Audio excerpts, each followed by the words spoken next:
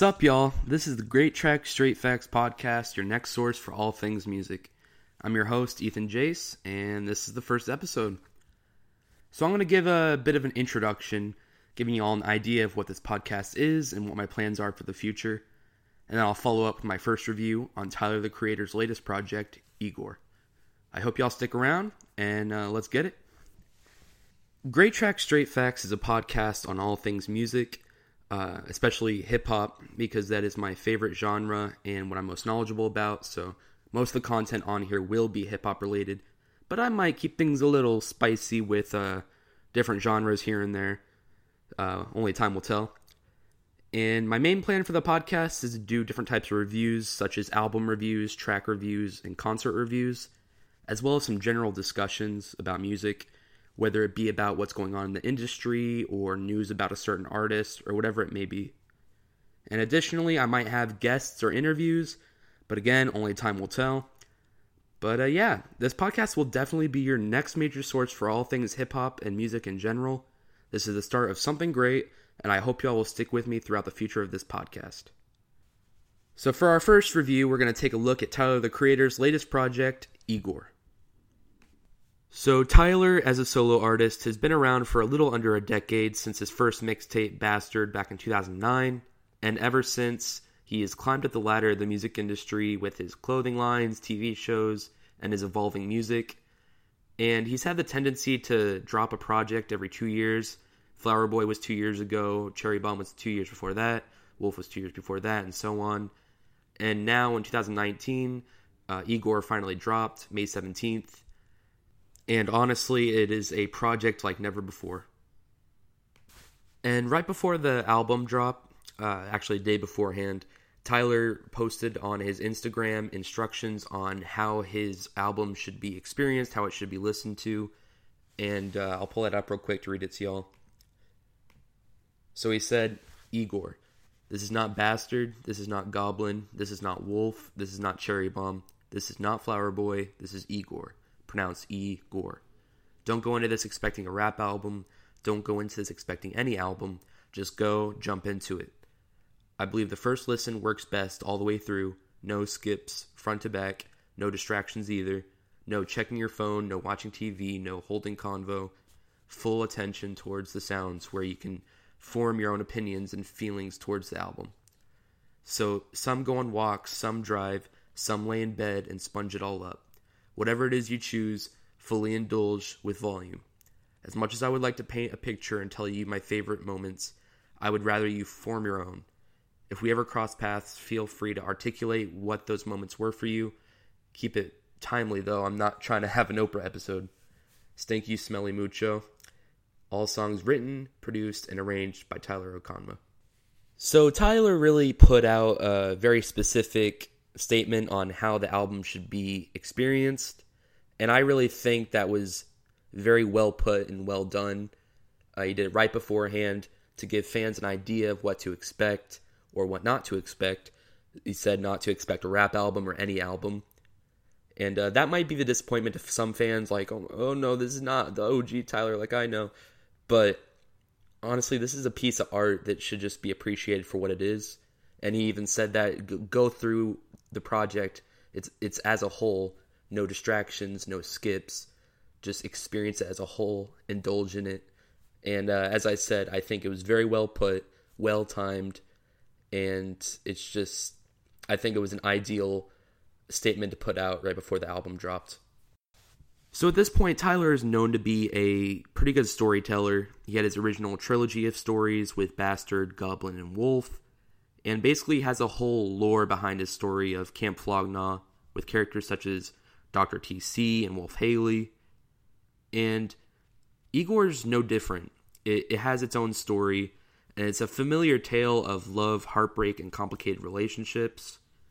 Basically, it's about Tyler, or this character Igor, being in love with, a lot of people speculate it's a man because of Tyler's coming out in Flower Boy. So a lot of people say it's a man, so I'm just going to refer to it as, as a guy. So Tyler's interested in this guy, he's in love with this dude, but this guy is infatuated or has some sort of connection to another woman, forming some kind of strange, weird love triangle. And the story's honestly a roller coaster of different feelings, as the first stages of love and earthquake, and then like the post-relationship grief of I don't love you anymore. And it just tells a whole story of a relationship stemmed from unhealthy thoughts and it gradually coming to a close. Throughout Igor, there are a lot of featured artists throughout the tracks. Some of them are pretty obvious, such as Kanye and Playboi Carti. You can distinguish their voices pretty well. But in other cases, some of the voices are either distorted or very subtle, such as Lil Uzi Vert and Solange. And for a while there, I didn't actually know that Lil Uzi Vert was on the first track, Igor's theme. But later on, a little bit after the album dropped, Tyler released the credits for each track and who contributed to which. And honestly, it was an Easter egg hunt to see which artists were on which track before that was released. Even Genius thought that Frank Ocean was on the track Running Out of Time, which was proven false from a tweet by Tyler, and he was obviously not in that released credit statement. So all these different artists in these different tracks really contributed to the album well without kind of taking the attention away from the production of the album. Speaking of production, the production is definitely the biggest strength of the album, and Tyler provides the production. And throughout the album, it's really a dreamy and surreal sound with a lot of synthesizers and a strong bass. And honestly, sometimes it was a little messy and overwhelming, but it really didn't take a lot away from the album, as it is an art piece, and it is very experimental. Another thing that I found a little kind of were the constant transitions. I like some beat switches here and there, but a lot of the time I wasn't able to tell when a track ended and a new track began. But as I said, it didn't really take away from anything. And additionally, as Tyler said, do not expect a rap album, as this album has the least amount of verses from any Tyler album we've seen before. And even as a rap fan, I didn't mind it too much, because Tyler's more of a vocalist in this album. He's more of a singer. And in the past, he said, I don't want to be considered a rapper because I don't want to be put in this box. And he said he wanted to sing, but his voice wasn't right for it. But he seemed to move past this sentiment, and he sings throughout the album. And honestly, he's really good. He has a lot of different tones, from the high-pitched chorus in Earthquake to his kind of regular rapping voice in I Think. And even as I said, even as a rap fan, the production and the singing and the different artists just keep it interesting and just keep it a very well done album.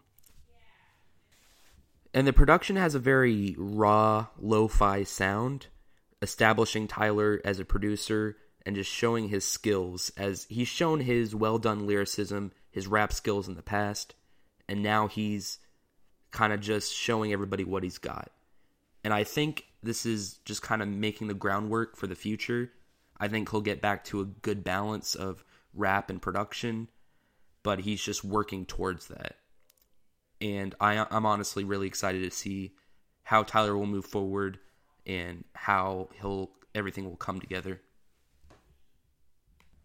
The second track of the album, Earthquake, is definitely one of the major highlights of Igor. Tyler really presents his talents as a vocalist, as he provides most of the vocals throughout the track. His tone varies as well, from the chorus to the closing verse. And in addition, Playboi Carti is featured on it and provides a verse with his kind of baby-like tone and mumbly verse, which has stemmed quite a bit of memes, you know. But honestly, it adds a lot to the track, gives it more variety without disrupting its cohesion. The track What's Good is definitely one of my favorite songs off the record, as it's filled with rap verses that the rest of the album lacks, as Tyler put in his statement. And in this track, Tyler just shows listeners that he hasn't lost his touch with spitting a few bars. And the song includes an intense bass along with gentler synths and piano that alternate throughout the track. And honestly, Tyler's ability to incorporate polarizing moods like this while keeping consistency shows just how far he's come as a producer. And overall, I believe this track should please old and new fans alike, as it kind of exhibits aspects of Tyler's previous works as well as his newer style. So overall, I really enjoyed this album. It's definitely the pinnacle of Tyler's career so far as he blew up in Flower Boy, and I think he's only moving forward. He's only moving up in the game.